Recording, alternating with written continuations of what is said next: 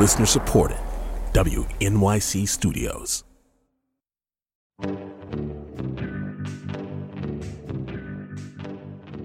This is the New Yorker Fiction Podcast from The New Yorker magazine. I'm Deborah Treisman, fiction editor at The New Yorker. Each month, we invite a writer to choose a story from the magazine's archives to read and discuss. This month, we're going to hear Varieties of Exile by Mavis Gallant, which appeared in The New Yorker in January of 1976. I was 19, and for the third time in a year, engaged to be married. What I craved at this point was not love or romance or a life added to mine, but conversation, which was harder to find. The story was chosen by Margaret Atwood, who's the author of more than 40 books of poetry and fiction, including the novels The Handmaid's Tale and The Testaments, and the story collection Old Babes in the Wood, which was published earlier this year. This is the first episode of the New Yorker Fiction Podcast to be recorded in front of a live audience at the Hot Talks Podcast Festival in Toronto on October 21st, 2023. Thank you, Margaret, for doing this. You are a longtime admirer of Mavis Gallant's work and of her herself, and we actually 10 years ago taped a podcast of a different story by Mavis Gallant. How would you sum up what she did in fiction? Mavis. Well, first of all, she was a tough old bird, and she was very fond of Graham. He actually interviewed her quite a long time ago. He did it for CBC Radio, and I think they got on like a house on fire, because although they weren't quite the same generation, they were close. They both had pretty strong connections with World War II. Mm-hmm. So I think they had a lot in common and a lot to talk about, and they enjoyed a good drink or two. And just to clarify, this is Graham Gibson, your husband. Were you together at the time? I was not with him on the jaunt to interview Mavis. He went over to Paris to do that, but I met her later. Mm-hmm. I think she was a bit more dubious about me than she was about him. He said one of the most wonderful things that happened on that trip was he was a bit worried about Paris traffic, which can be quite rapid. Mm-hmm. And Mavis took a hold of him and helped him across the street, which I think pleased her quite a bit. So we saw her every time we were there after that. What were those meetings like in general? Pretty hilarious because she told stories about her life. And on one occasion, she was kind enough to introduce me at a reading I was giving at Shakespeare and Company. It was supposed to be with another writer who will remain nameless. And that person was supposed to be reading first, and he didn't turn up and didn't turn up and didn't turn up, and finally we went ahead. Okay, and he walked in halfway through and said that he had been delayed because there had been a marathon in Paris, which had held him up. And Mavis said, "Such a bad excuse." Such a bad excuse. That marathon was in the morning. He simply wanted to read second. Yeah, that's right. Yeah, you got it. Last time we talked about her, you said that the first story of hers you had read was Orphan's Progress, in which a young girl is sent to a French-Canadian convent school where she has to wear a rubber apron while taking a bath so she doesn't get startled by the sight of her own body. Yes, this is a 5-year-old. When you first read that story and you thought, oh, this is an interesting writer, what was it about it that made you feel that way? Well, I thought it was quite a shocking story. And then I thought at first that the person had made it up. But then I realized that this person was writing from personal experience, so that was immediately interesting. And it was indeed Mavis's story. She had quite an odd mother who would send her off to a convent school at the age of 4 because she felt that this particular convent had a preferable French accent. I mean, 4 is a little bit too young to be sent away to boarding school, don't you think? I do. Yeah, so she had a problematic relationship with her mother, a very warm one with her father, but he died young. He had TB. And some of her stories are about that. So she was a person who was thrown on her own pretty early in life, which was one reason she was such a tough old bird. She was very used to making her own way, which she had done to considerable effect. Yeah. And I think we'll see a little bit of that represented in this story, Varieties of Exile. Why did you pick this one to read? First of all, it felt very timely to me. We now seem to be in another period of turmoil. We seem to be in another period after Pax Americana, which lasted from the end of the war until, I would say, 9/11. That seems to be over. And every time a dominant power loses some of its grip, there's turmoil and chaos. And we are seeing really the return of that, and it feels to me like the 30s. Not that I was alive then, but almost. Yeah. And this story is set in 1942. Do you think there's anything else that the audience should know about it before they hear it? Well, it has another very timely theme, which is, and I remember this myself from just after the war, all kinds of immigrants were coming to North America, and they were coming even during the war.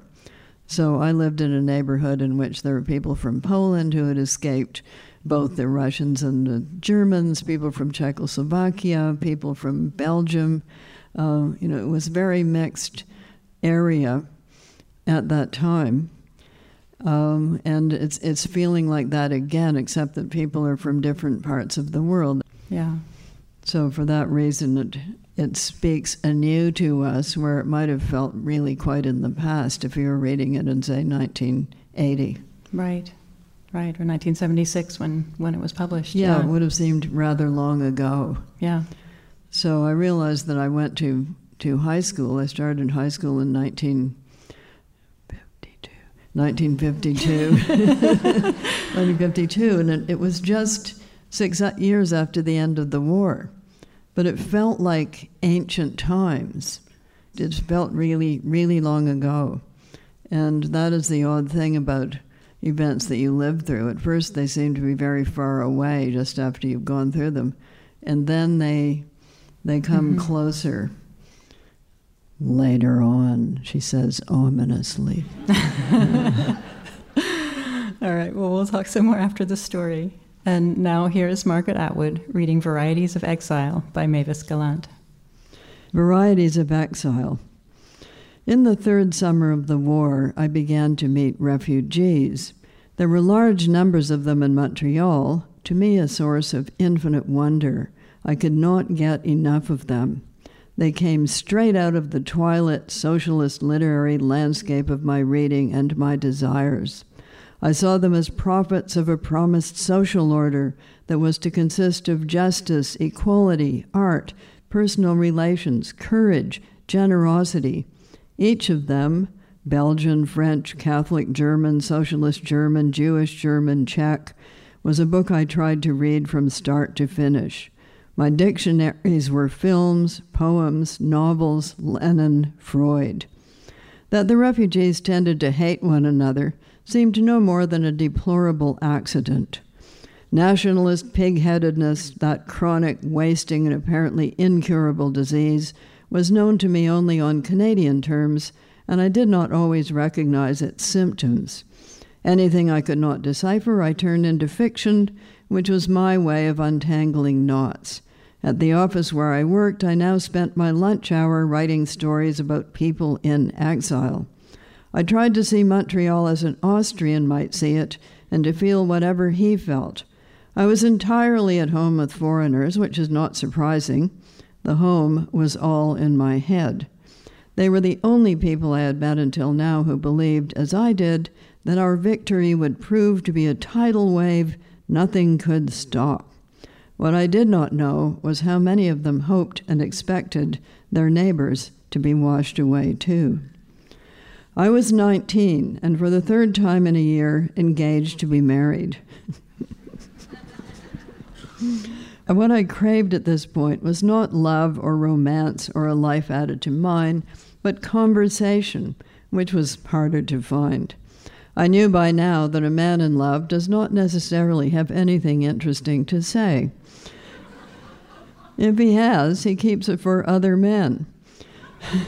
Men in Canada did not talk much to women, and hardly at all to young ones. The impetus of love, or of infatuation rather, brought on a kind of conversation I saw no reason to pursue. A remark such as, "I can't live without you," made the speaker sound not only half-witted to me, but almost truly, literally insane. There's a girl in a Stefan Zweig novel who says to her lover, "Is that all?" I had pondered this carefully many years before, for I supposed it had something unexpected to do with sex. Now I gave it another meaning, which was that where women were concerned, men were satisfied with next to nothing. If every woman was a situation, she was somehow always the same situation, and what was expected from the woman, the situation, was so limited it was insulting. I had a large opinion of what I could do and provide, yet it came down to, is that all? Is that all you expect? Being promised to one person after another was turning into a perpetual state of hesitation and refusal. I was not used to hesitating over anything, and so I supposed I must be wrong. The men in my office had warned me of the dangers of turning into a married woman. If this caution affected me, it was only because it coincided with a misgiving of my own.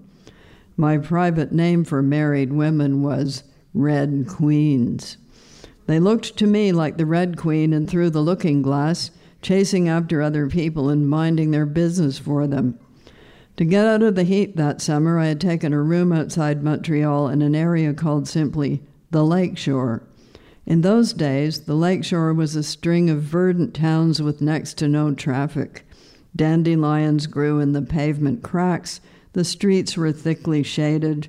A fragrance I have never forgotten of mown grass and leaf smoke drifted from yard to yard. As I walked to my commuter's train early in the morning, I saw kids still in their pajamas digging holes in the lawns, and Red Queen wives wearing housecoats. They stuck their heads out of screen doors and yelled instructions to husbands, to children, to dogs, to postmen, to a neighbor's child. How could I be sure I wouldn't sound that way, so shrill, so discontented? As for a family, the promise of children all stamped with the same face, cast in the same genetic mold, seemed a cruel waste of possibilities.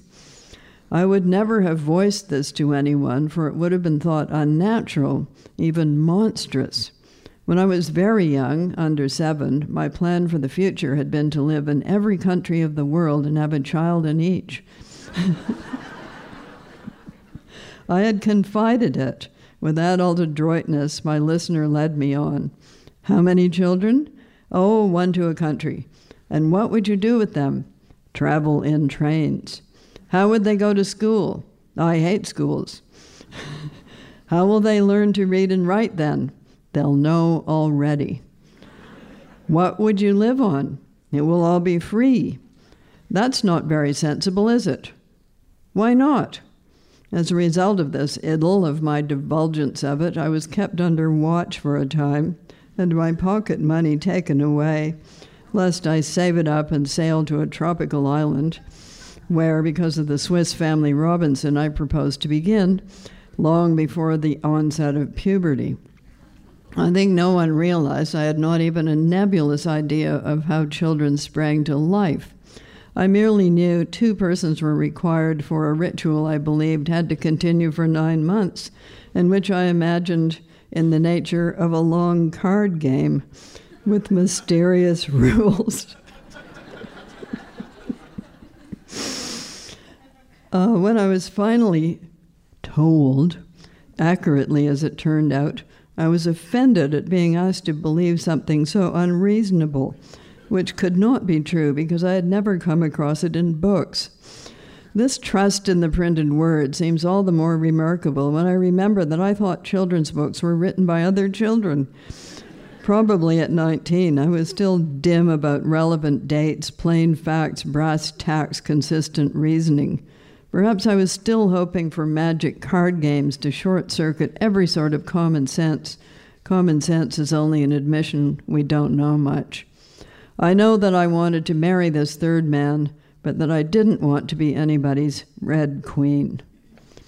The commuters on the Montreal train never spoke much to each other. The mystifying and meaningless, "hot enough for you," was about the extent of it. If I noticed one man more than the anonymous others, it was only because he looked so hopelessly English, so unable or unwilling to concede to anything, even the climate. Once, walking a few steps behind him, I saw him turn into the drive of a stone house, one of the few old French-Canadian houses in that particular town. The choice of houses seemed to me peculiarly English, too, though not, of course, what French-Canadians call English, for that includes plain Canadians, Irish, Swedes, anything you like not natively French. I looked again at the house and at the straight back going along the drive.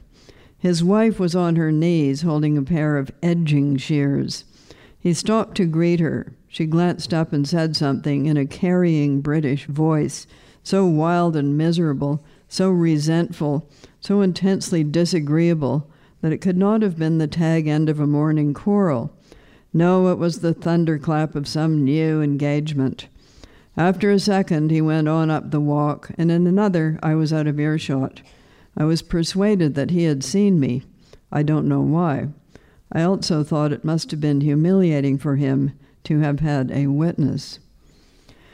Which of us spoke first? It could not have been him, and it most certainly could not have been me. There must have been a collision, for there we are, speaking on a station platform. It is early morning, already hot. I see once again, without surprise, that he is not dressed for the climate. He said he had often wondered what I was reading. I said I was reading All the Russians. He said I really ought to read Arthur Waley. I had never heard of Arthur Waley. Similar signaling takes place between galaxies rushing apart in the outer heavens. He said he would bring me a book by Arthur Waley the next day. Please don't. I'm careless with books. Look at the shape this one's in. It was the truth. All the Russians were being published in a uniform edition with flag-red covers on grayish paper with microscopic print. The words were jammed together. You could not have put a pin in between the lines. It was one of those cheap editions I think we were supposed to be sending the troops in order to cheer them up. Left in the grass beside a tennis court, the possessed, now curved like a shell. A white streak ran down the middle of the shell. The rest of the cover had turned pink. That was nothing, he said. All I needed to do was dampen the cover with a sponge and put a weight on the book. The wallet of Kai Lung had been to Ceylon with him and had survived. Whatever bait Ceylon may have been caught nothing. Army? Civil service? I did not take it up. Anyway, I thought I could guess. You'd better not bring a book for nothing. I don't always take this train. He had probably noticed me every morning. The mixture of reserve and obstinacy that next crossed his face I see still. He smiled, oh, not too much. I'd have turned my back on a grin. He said, I forgot to... Frank Cairns. Muir, Linnet Muir, reluctantly. The thing is, I knew all about him. He was, 1, married, and 2, too old. But there was also 3. Frank Cairns was stamped, labeled, ticketed by his tie, club, regiment, school, by his voice, manner, haircut, suit, by the impression he gave of being stranded in a jungle, waiting for a rescue party. From England, of course. He belonged to a species of British immigrant known as remittance men. Their obsolescence began on 3 September 1939, and by 8th May 1945, they were extinct. I knew about them from having had one in the family. Frank Cairns worked in a brokerage house, he told me later, but he probably did not need a job, at least not for a living. It must have been a way of ordering time, a flight from idleness, perhaps a means of getting out of the house. The institution of the remittance man was British, its genesis a chemical structure of family pride, class insanity, and imperial holdings that seemed impervious to fission, but in the end turned out to be more fragile than anyone thought. Like all superfluous and marginal persons, remittance men were characters in a plot. The plot began with a fixed scene and a mutable first chapter, which described a powerful father's taking umbrage at his son's misconduct and ordering him out of the country. The pound was then $1 to $5, and there were vast British territories everywhere you looked. Hordes of young men who had somehow offended their parents were shipped out, golden deportees, to Canada, South Africa, New Zealand, Singapore. They were reluctant pioneers, totally lacking any sense of adventure or desire to see that particular world. An income, the remittance, was provided on a standing banker's order with one string attached: keep out of England. For the second chapter, the plot allowed a choice of 6 crimes as reason for banishment. Conflict over the choice of a profession. The son wants to be a tap dancer. Gambling and debts. He has been barred for Monte Carlo. Dud checks. I won't press a charge, sir, but see that the young rascal is kept out of harm's way. Marriage with a girl from the wrong walk of life. Young man, you have made your bed. Fathering an illegitimate child and broken your mother's heart. Homosexuality, if discovered, too grave for even a lecture. It was a criminal offense. This is the plot of the romance. This is what everyone repeated and what the remittance man believed of himself. Obviously, it is a load of codswallop.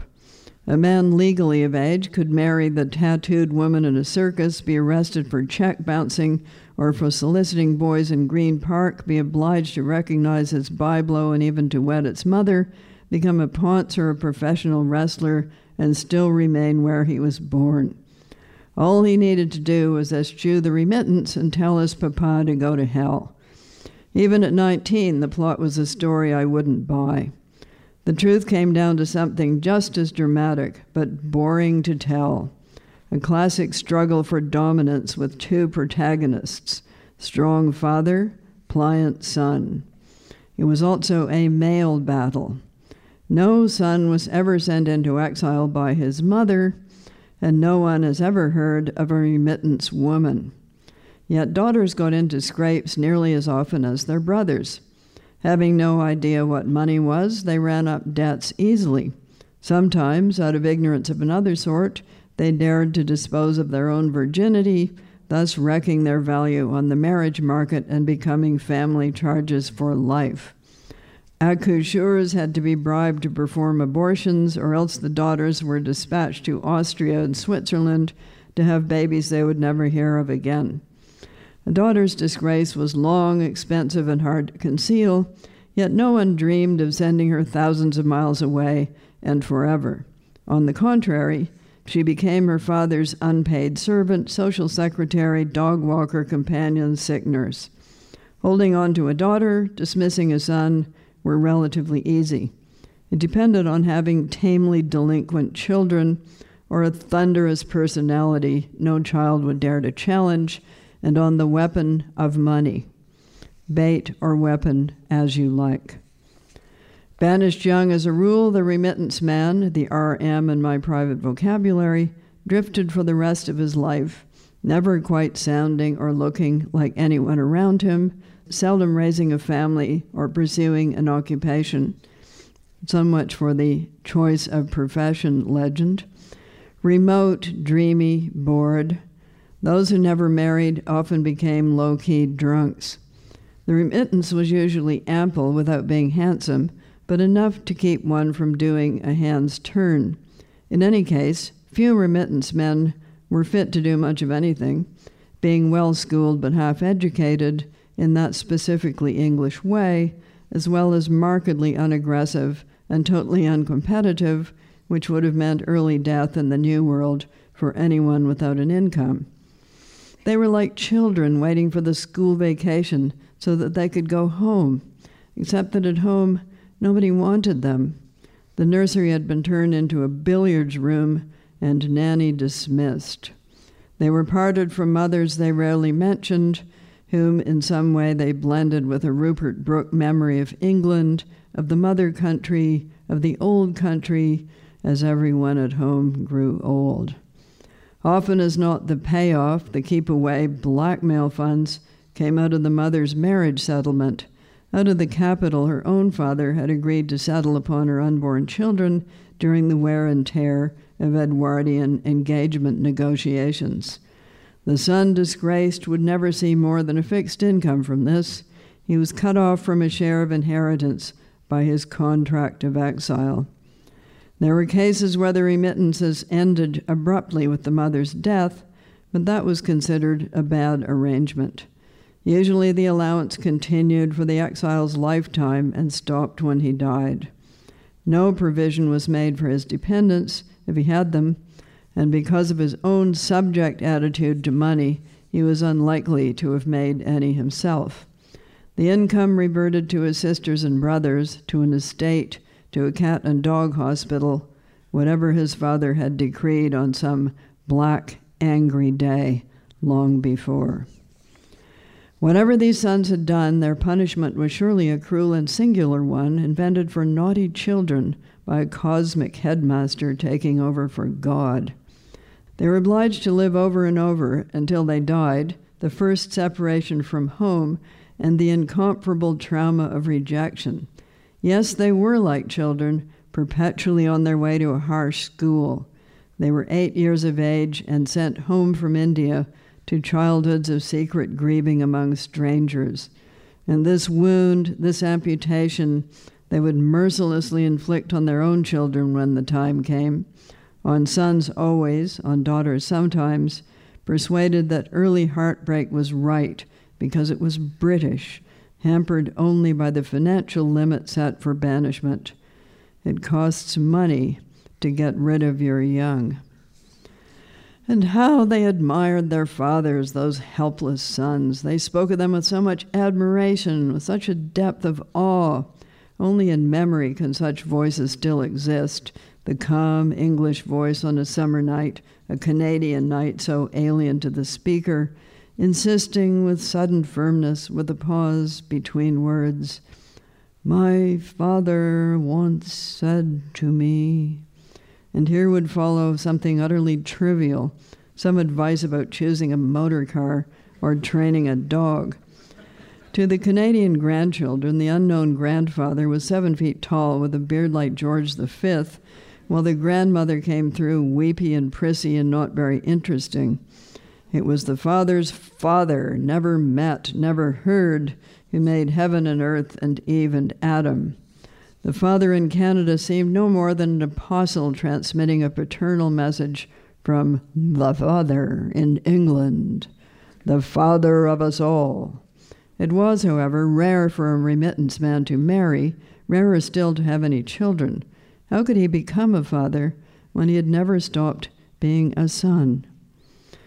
If the scattered Freemasonry of offspring the remittance man left behind, all adult to elderly now, had anything in common, it must have been their degree of incompetence.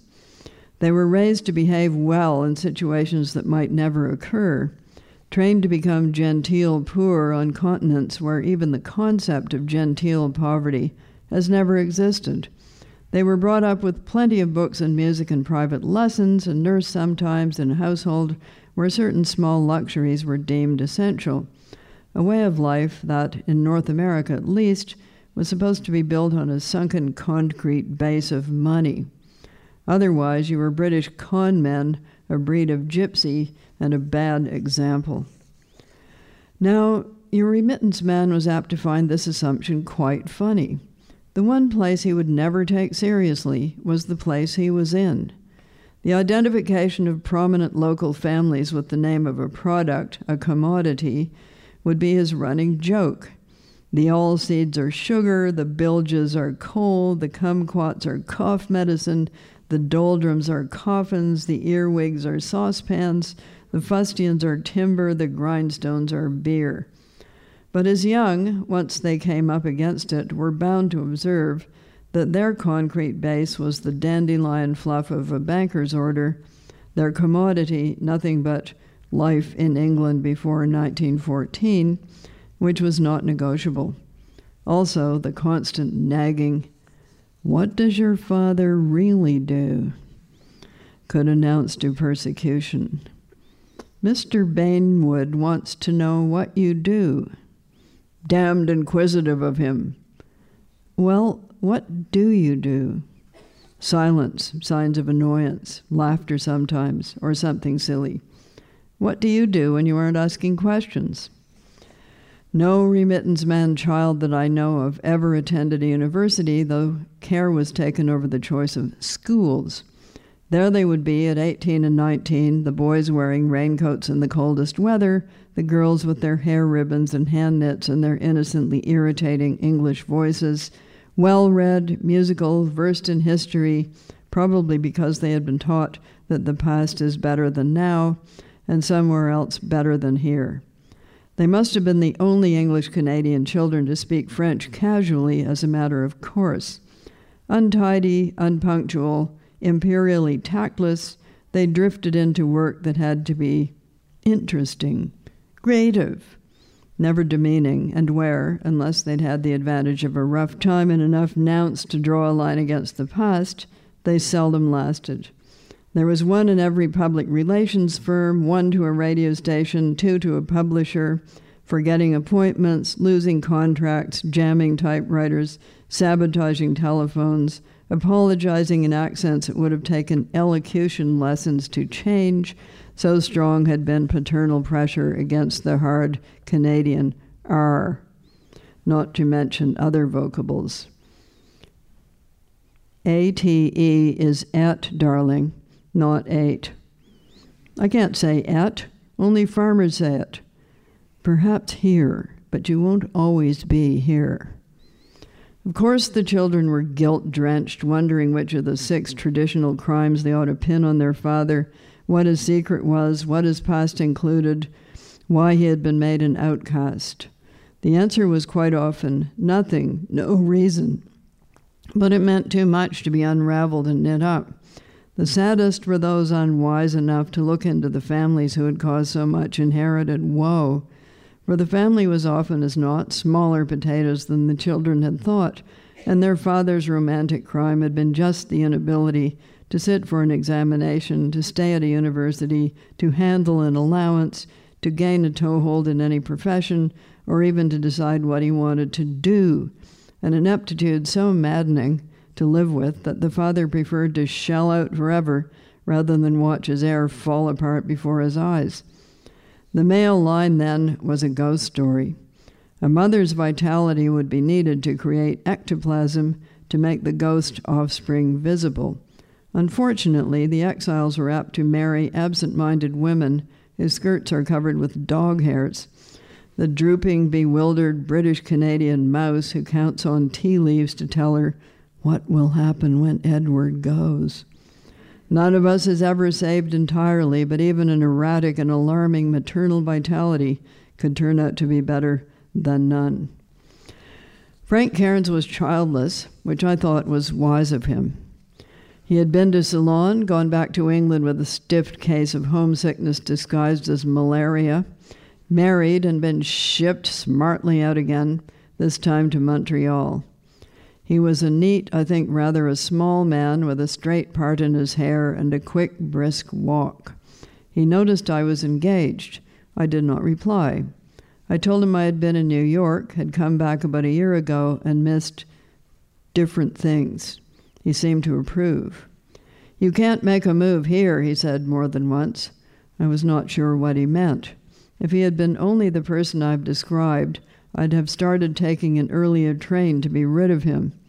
But Frank Cairns was something new, unique of his kind, and almost as good as a refugee, for he was a socialist. At least he said he was. He said he had never voted anywhere, but that if he ever in the future happened to be in England when there was an election, he would certainly vote Labour. His socialism did not fit anything else about him and seemed to depend for its life on the memory of talks he'd once had with a friend whom he described as brilliant, philosophical, far-seeing, and just. I thought, like Christ, but did not know Frank Cairns well enough to say so. The non-believer I had become was sometimes dogged by the child whose nightly request had been, "Gentle Jesus, meek and mild, look upon a little child," and I sometimes got into ferocious arguments with her as well as with other people.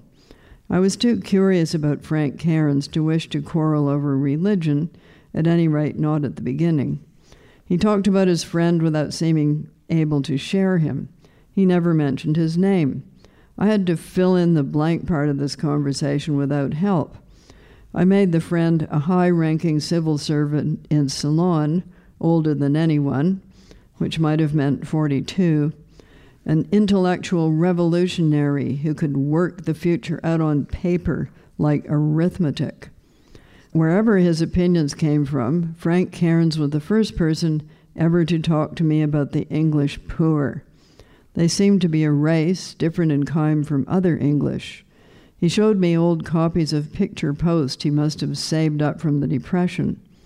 In our hot summer train, where everyone was starched and ironed and washed and fed, we considered slum doorways and the faces of women at the breaking point. They looked like Lenin's remnants of nations, except that there were too many of them for a remnant.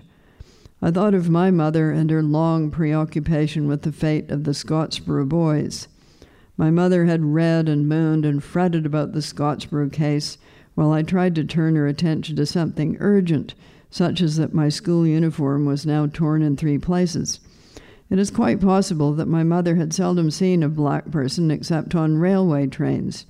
If I say black, it is only because it is expected. It was a rude and offensive term in my childhood, and I would not have been allowed to use it. Black was the sort of thing South Africans said. Had Frank Cairns actually seen those Picture Post faces, I wondered? His home, his England, was every other remittance man's, the one I called Christopher Robin land and had sworn to keep away from. He hated Churchill, I remember, but I was used to hearing that. No man who remembered the Dardanelles really trusted him. Younger men, I am speaking of the handful I knew who had any opinion at all, were not usually irritated by his rhetoric until they got into uniform. Once, in a book I lent him, he found a scrap of paper on which I had written the title of a story I was writing, The Socialist R.M., and some scrawls in, luckily, a private shorthand of mine. A perilous moment. Remittance man was a term of abuse all over the Commonwealth and Empire. "What is it?" he asked. "Resident magistrate?" "It might be Royal Marine. Royal Mail. I honestly don't remember. I can't read my own writing sometimes." This last sentence was true. His socialism was unlike a Czech's or a German's, though he believed that one should fight hard for social change. There was a hopelessness about it, an almost moral belief that improving their material circumstances would get the downtrodden nowhere. At the same time, he thought the poor were happy, that they had some strange secret of happiness, the way people often think all Italians are happy because they have large families. I wondered if he really believed that a man with no prospects and no teeth in his head was spiritually better off than Frank Cairns, and why, in that case, Frank Cairns did not let him alone with his underfed children and his native good nature. This was a British left-wing paradox I was often to encounter later on. What it seemed to amount to was leaving people more or less as they were, though he did speak about basic principles and the spread of education. It sounded dull. I was Russian-minded. I read Russian books, listened to Russian music. After Russia came Germany and Central Europe. That was where the real mystery and political excitement lay. His Webbs and his Fabians were plodding in gray. I saw the men with thick mustaches, wearing heavy boots, sharing lumpy meals with moral women. In the books he brought me, I continued to find his absent friend. He produced Houseman and Hardy.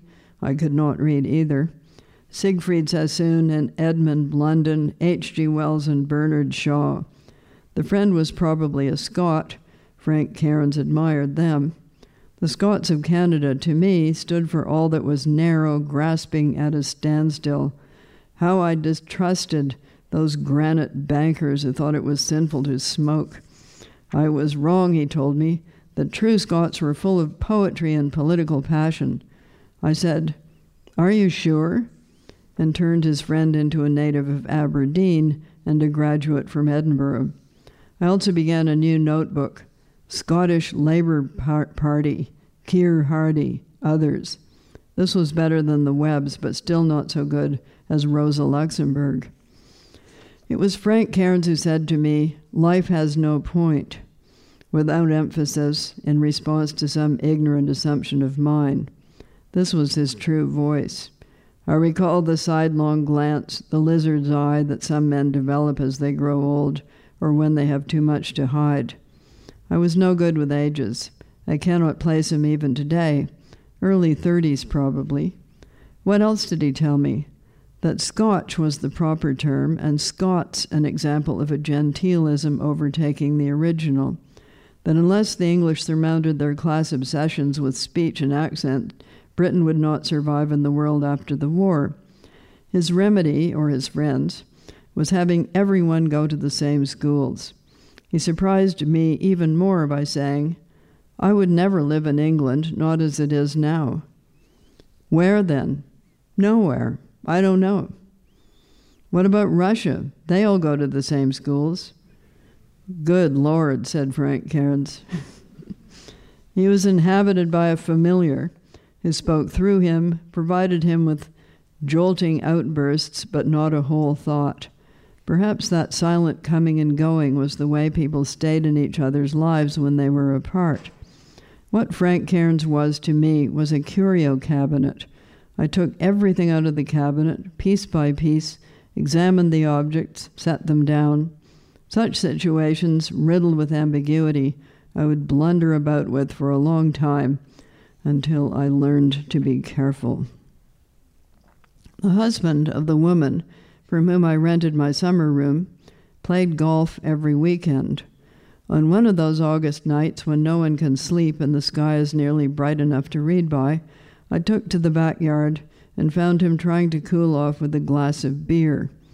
He remembered he had offered to give me golf lessons. I did not wish to learn, but did not say so. His wife spoke up from a deck chair. "You've never offered to teach me, I notice."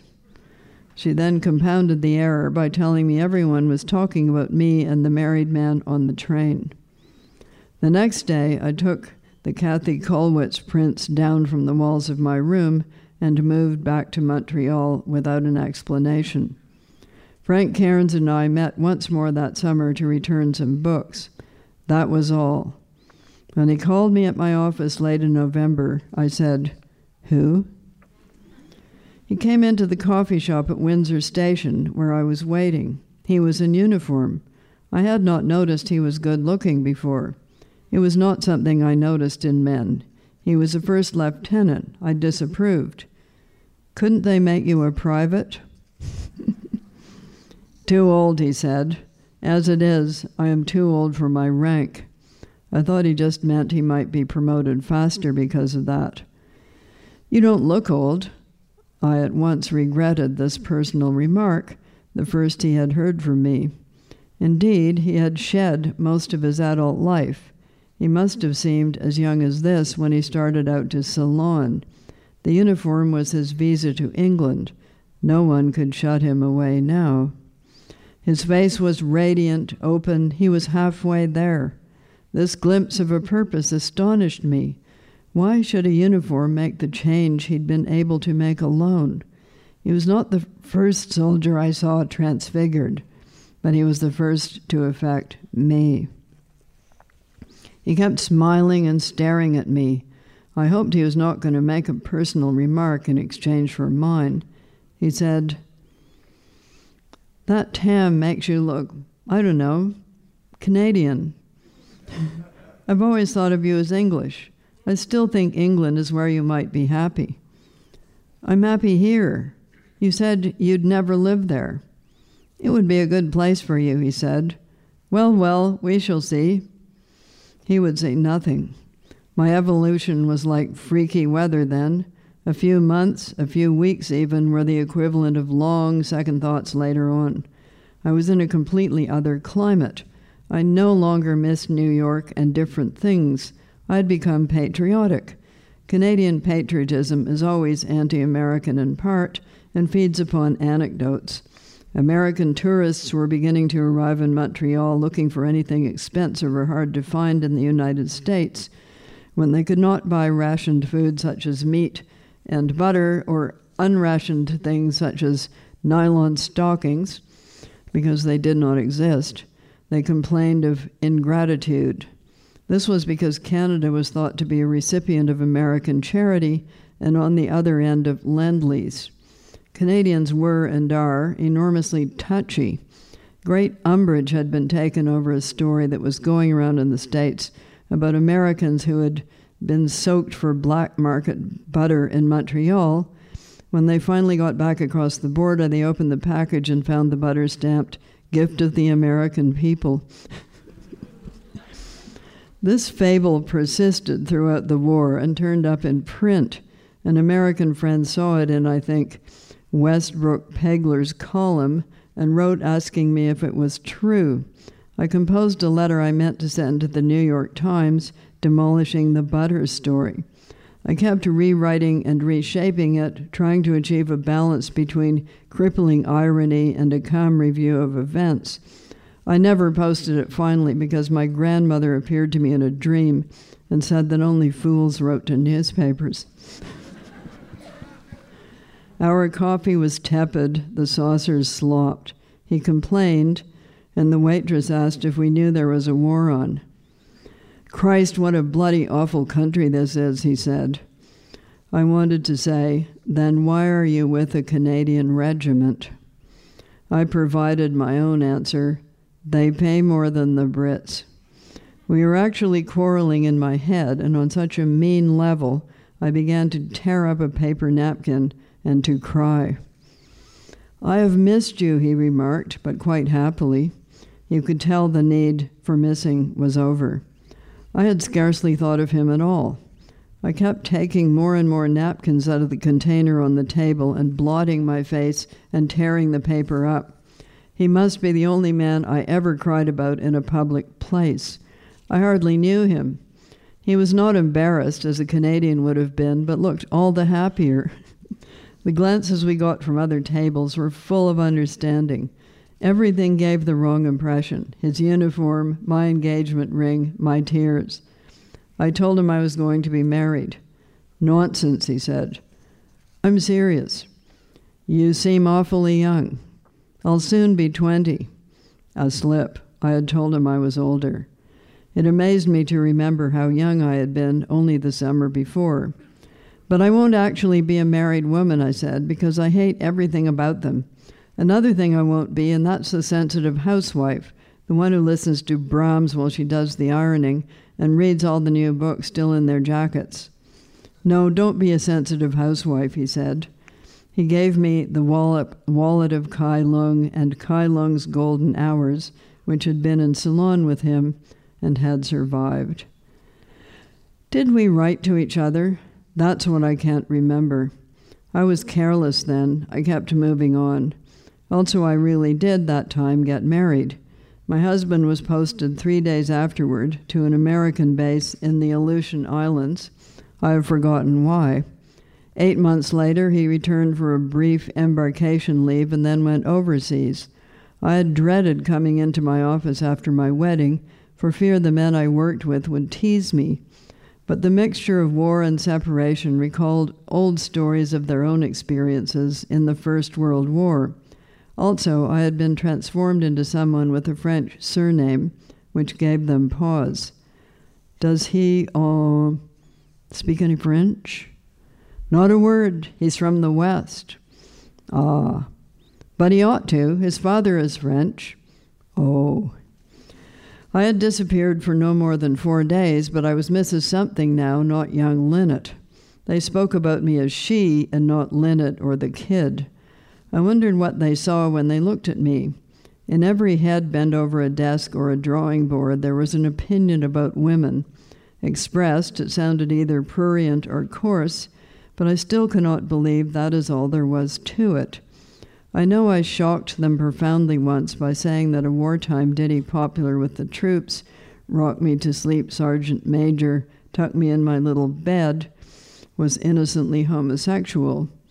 That I could have such a turn of thought, that I could use such an expression, that I even knew it existed, seemed scandalous to them. You read too damned much, I was told. Oddly enough, they had never minded my hearing any of the several versions of the song, some of which were unspeakable.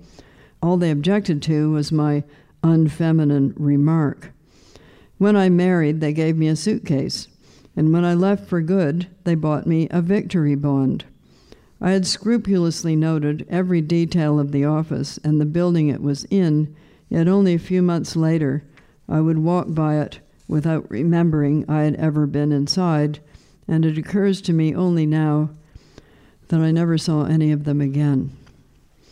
I was still a minor, but emancipated by marriage. I did not need to ask parental consent for anything or worry about being brought down on the wing. I realized how anxious I had been once the need for that particular anxiety was over. A friend in New York, married to a psychiatrist, had sent me a letter saying I had her permission to marry. She did not describe herself as a relative or state anything untrue. She just addressed herself, to whom it may concern, and said that as far as she was concerned, I could get married, and signed. She did not tell her husband in case he tried to put things right out of principle, and I mentioned to no one that the letter was legal taradiddle and carried about as much weight as a library card. I mention this to show what essential paperwork sometimes amounts to. My husband, aged 24, had become my legal guardian under Quebec's preposterous Napoleonic law, but he never knew that. When he went overseas, he asked me not to join any political party, which I hadn't thought of doing, and not to enlist in the Army or the Air Force. The second he vanished, I tried to join the Wrens, which had not been on the list, only because it slipped his mind. Joining one of the services had never been among my plans and projects. It was he who accidentally put the idea into my head. I now decided I would turn up overseas, having made it there on my own, but I got no further than the enlistment requirements, which included of the white race only. This barrier turned out to be true of nearly all the navies of the Commonwealth countries. I supposed everyone must have wanted it that way, for I never heard it questioned. I was only beginning to hear the first rumblings of hypocrisy on our side, the right side. The wrong side seemed to be guilty of every sin humanly possible except simulation of virtue. I put the blame for the racial barrier on Churchill, who certainly knew and had known since the First World War. I believed that Roosevelt, Stalin, Chiang Kai-shek, and de Gaulle did not know, and that should it ever come to their attention, they would be as shocked as I was. Instead of enlisting, I passed the St. John's Ambulance First Aid Certificate, which made me a useful person in case of total war. The killed, wounded, missing columns of the afternoon paper were now my daily reading. It became a habit so steadfast that I would automatically look for victims even after the war ended. A summer of the Scottish Labour Party, Keir Hardie, and others fell behind, as well as a younger, discarded linnet. I lighted ferocious autos de fe. Nothing could live except present time. In the ever-new present, I read one day that Major Francis Cairns had died of wounds in Italy. Who remembers now the shock of the known name? It was like a flat white light. One felt apart from everyone, isolated. The field of vision drew in. Then before one could lose consciousness, vision expanded, light and shadow moved, voices pierced through. One's heart, which had stopped, beat hard enough to make a room shudder. All this would occupy about a second. The next second was inhabited by disbelief. I saw him in uniform, so happy, halfway there, and myself making a spectacle of us, tearing a paper napkin. I was happy for him that he would never need to return to the commuting train and the loneliness and be forced to relive his own past. I wanted to write a casual letter saying so. One's impulse was always to write to the dead. Nobody knew I knew him, and in Canada it was not done to speak of the missing. I forgot him. He went under. I was doing a new sort of work and sharing a house with another girl whose husband was also overseas. Montreal had become a completely other city. I was no longer attracted to refugees. They were going through a process called integrating. Some changed their names. Others applied for citizenship. A refugee eating cornflakes was of no further interest.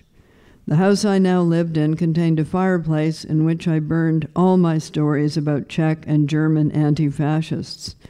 In the picnic hamper I used for storing journals and notebooks, I found a manila envelope marked Lakeshore. It contained several versions of The Socialist RM and a few other things that sounded as if they were translated from the Russian by Constance Garnett.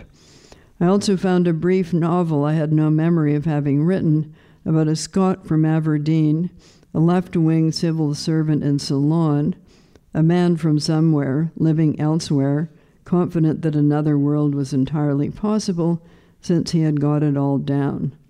It had shape, density, voice, but I destroyed it too. I never felt guilt about forgetting the dead or the living, but I minded about that one manuscript for a time. All this business of putting life through a sieve and then discarding it was another variety of exile.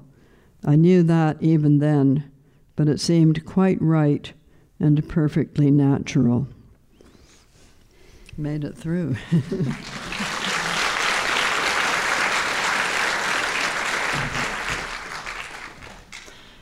That was Margaret Atwood reading Varieties of Exile by Mavis Gallant. The story appeared in The New Yorker in January of 1976 and was published in several collections, including Home Truths in 1981 and Varieties of Exile, which was released by New York Review Books in 2003. Hi, it's David Remnick. If you're enjoying this podcast, you might enjoy even more of what The New Yorker has to offer. Becoming a subscriber gives you unlimited access to The New Yorker, including Pulitzer Prize-winning reporting, insightful cultural commentary, and fiction and poetry. You'll also enjoy our delightful cartoons, crossword puzzles, narrated stories, and much more. This past year, our readers were gripped by Ronan Farrow's profile of Elon Musk, Heidi Blake's extraordinary tale about Dubai's runaway princesses, and much more. Visit NewYorker.com to gain access to all this and more. Use the code POD15, POD15, to secure a 15% discount on a yearly digital subscription. That's POD15 for a 15% discount. Lynette Muir appears in several of Mavis's stories. I think there are 6 of them, which are set mostly in Montreal in the years of Gallant's childhood and youth. Lynette is clearly her most autobiographical character, but Mavis was not a confessional writer. So where do you see in this story the line between fiction and nonfiction? Well, I think we'd have to ask Mavis, how much of it is true. She won't answer. No, you think not. Halloween is coming up,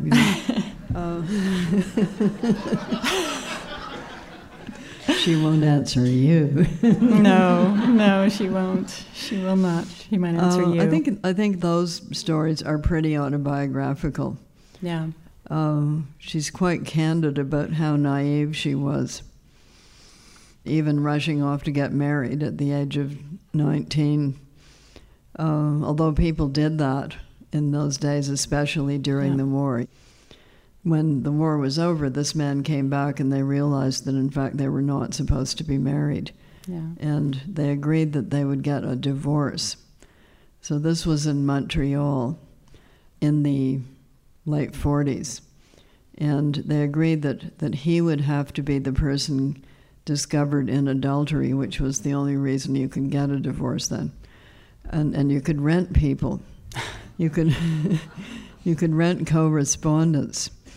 So he rented this nice housewife who went into a hotel with him, got into the bed with all her clothes on, and pulled all the covers up to her chin.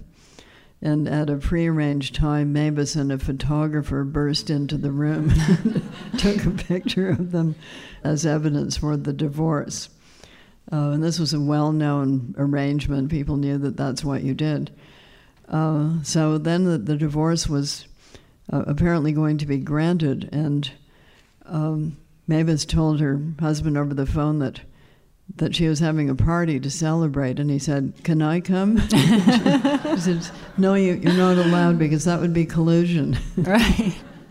He sounds like he might have been in some way the right man for Mavis. Well, I think you can see what would have been drew her attractive out. at the beginning.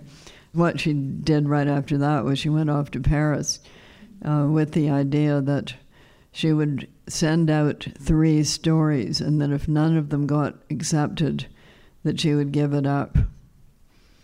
And one did get accepted. I believe it was by the New Yorker. Right.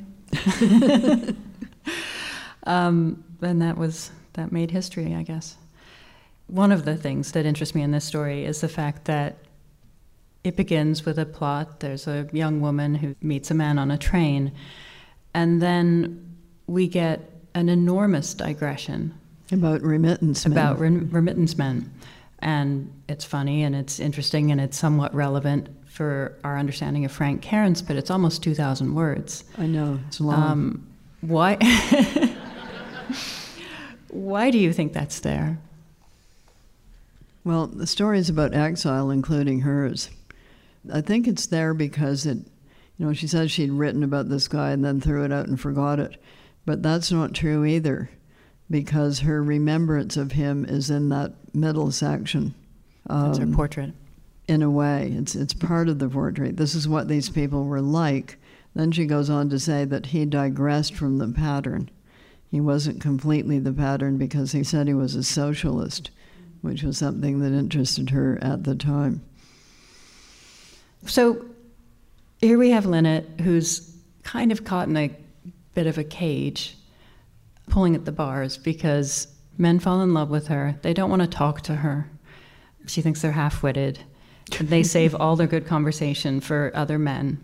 All she wants is a conversation. She says, I don't want love, I want a good conversation. Well, she got one sort of on the train. And she gets one. Yeah. Frank Cairns comes along and he talks to her about writing, he talks to her about books, he talks to her about politics. He's a socialist.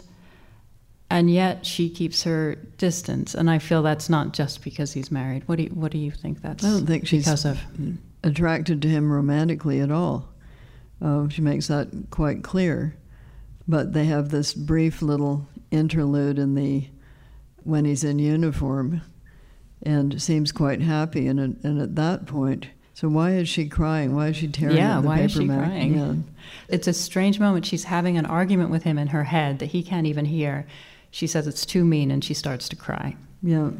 But there's something that happens when she sees him in uniform, and this is when he stops being a remittance man, I suppose. Well, he's joined a Canadian regiment, but hates the country. So it's a contradiction. And she herself is very conflicted, because on some level she shares that opinion. Well, she hates every country, it seems, right? There's a lot of negativity about Canada, about America, and especially about Britain. Yeah, she hasn't got to France yet. But when she got there, she had quite a lot to say about that too. Yeah, she is very critical. And maybe, she just doesn't feel that these are homes for her, that she would be accepted in. But there's a kind of a throwaway line when she starts talking about remittance men, and she says, I knew them because I had one in the family. And Interestingly, in this particular story, in the other Lynette Muir stories, we hear a lot about her family. In this story, the only thing we hear is that her mother's obsessed with the Scottsboro boys and not with her ripped school uniform. That's it. No mention of a father, no mention of his death, nothing. However, her own father was, in some way, a remittance man. That's why she knows so much about them. Exactly. Yeah. And that's completely unspoken in the story. So I think if you put that story into a collection with the other Lynette Muir stories, you would have that context. Yeah, but it's a surprising silence, I thought, in the story. Another thing with Frank Cairns is she can't really accept him as he is, right? He tells her these things and he mentions a friend sort of in passing. And instantly she decides every interesting thing Frank Cairns says comes from this friend whom she knows nothing about, and she gives him a whole identity and keeps shifting it. Why is that? Why does she do that? I'm not the author. I know, but you're a deep reader. Let's come at it as a reader. Yeah. What do you think? I think there's deflection. You mean she doesn't want to? Someone's deflecting here. Yeah, I don't know the answer to your question. I don't know why she does that.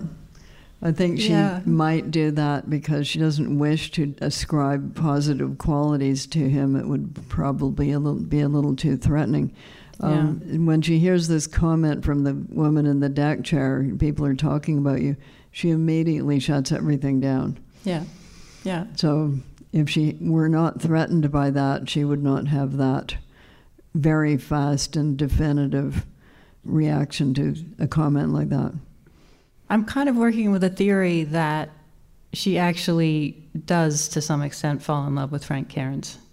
And that's why there are so many disclaimers saying, hadn't even noticed he was good looking. I didn't notice that kind of thing. I forgot about him. Is that true? I forgot about him. He went under, and at the same time, she's weeping. Exactly. There's some unexplored and unacknowledged feelings of hers, which the author, Mavis, probably knew quite well what she was doing with that. But the young Lynette Muir doesn't know. So the story is told by an older Lynette Muir, looking back. The story is actually told by Mavis, pretending to be it's an Lynette older Muir. Lynette Muir. Yeah, it's the older Lynette Muir is remembering this younger Lynette Muir, whom she sort of has a bit of contempt for. Oh, I think she has sort of an indulgent and amused affection. Mm-hmm. I'm not sure it's contempt. She sees her as a young naive. Yeah. Why do you think we get that slightly retrospective view of the story rather than hearing it purely from 19-year-old Lynette? I'm not sure that she could have written 19-year-old Lynette. I don't think in any of the Lynette Muir stories she does. It's always looking back. Why couldn't she? I think it's a hard thing to do. I think it's very hard to write as a teenager if you're not one. And if you are one, what you're going to turn out is probably unreadable. At least mine certainly was.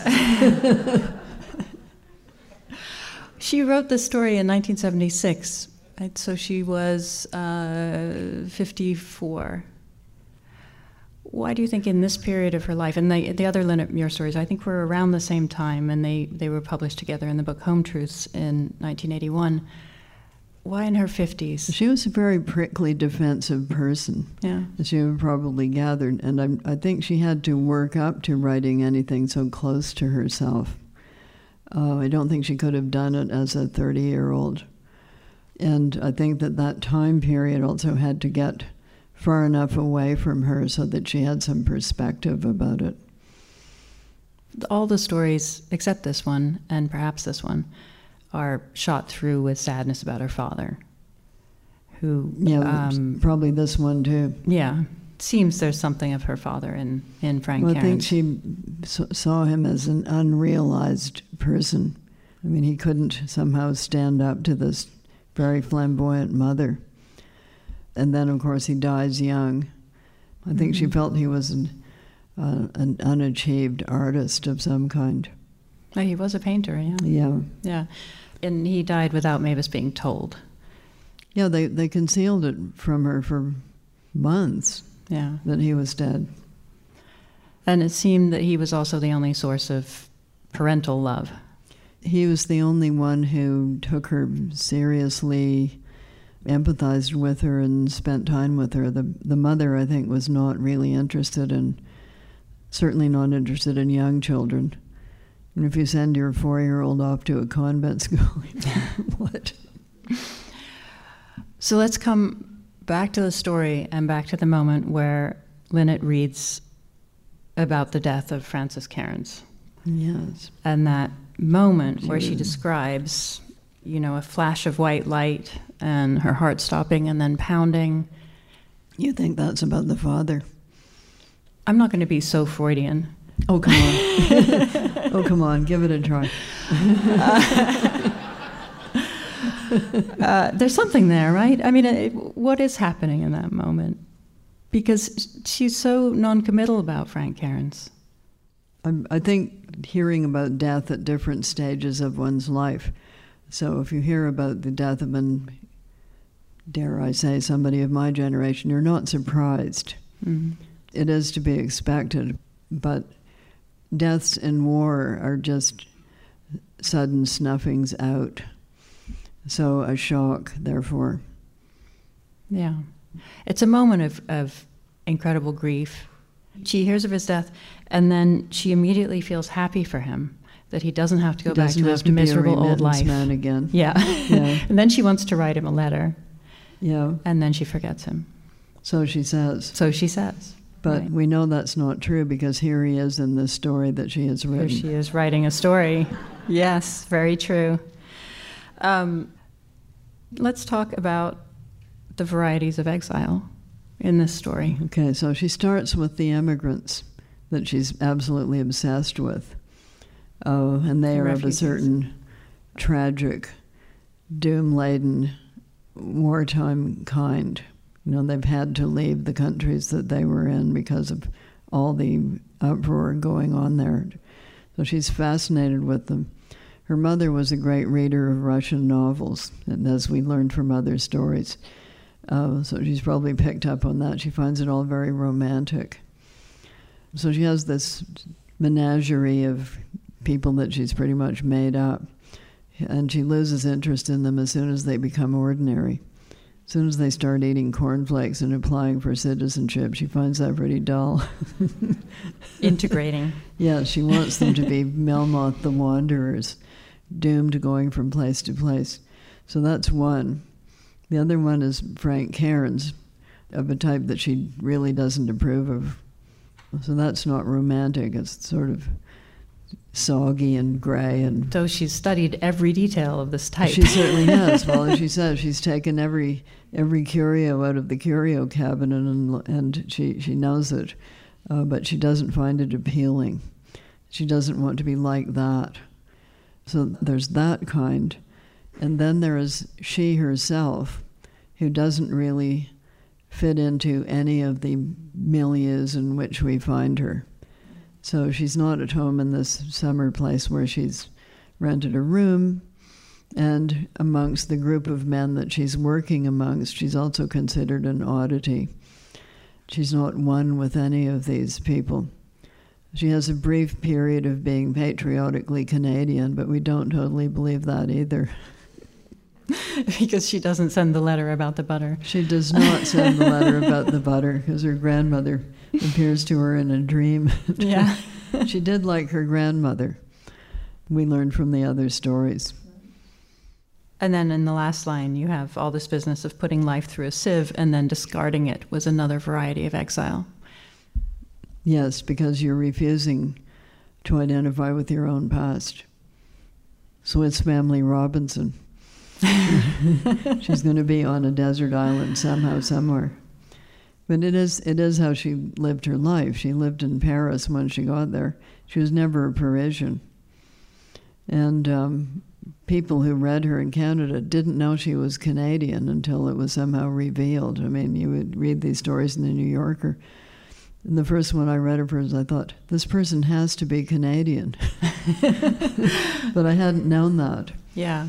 I don't think she was really published here until people figured out that she was Canadian, though she had been keeping a low profile about it, as one did. I was told in that time period, if you're serious about being a writer, you've got to get out of Canada. That's what they said in the 60s. Who said it? Other writers. Other writers? Yeah. Get out before it's too late. And look at me. People really did say that. You had to physically get out of Canada, or you just had to publish elsewhere? You had to physically get out. You had to leave. Yeah. So another variety of exile. That's what people believed. Mordecai Richler did that. Margaret Lawrence did that. My generation, instead of doing that, stayed and set up small publishing houses, because the conundrum was economies of scale meant that you couldn't publish a novel in Canada unless you could also have a publication in the States or England, or hopefully both. It wasn't economical. There weren't enough readers to make it worth the publisher's while. That has changed. Oh, yes, dear, it has changed. It started changing, I would say, in the later 60s. Mavis was close to 20 years older than you. So she 22. Graham was born in 34, so she was 12 years older than him. I was born in 39, so 12 and 18 years older than me. And Alice Munro, the other person... She was born in 31. Yeah, the other person we've spoken about on the podcast, and so she's 8 or 9 years older than you. Were those two kind of figureheads for you? Or were you actually not reading Canadians? I didn't know about Mavis until, after my, quotes, development had, quotes, already happened. Alice... You're still developing. You think? That's very cute.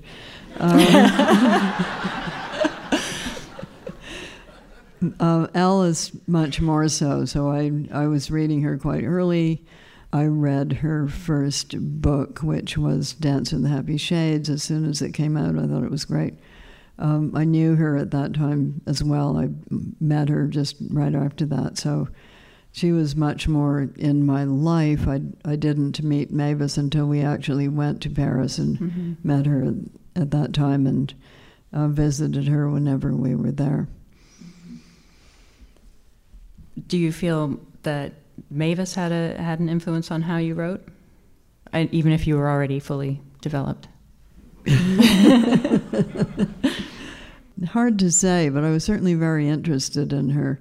I edited Best Canadian Short Stories of Could It Have Been 1989, possibly. There's a pre-selection committee, as you know, and they choose about 100, and you read all of those. Right.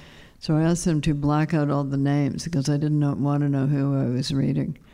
But I knew immediately, this is an Alice story, this is a Mavis story. Nobody else could have written these stories. Yeah. Thank you so much, Margaret. Thank you, Deborah. Always a pleasure.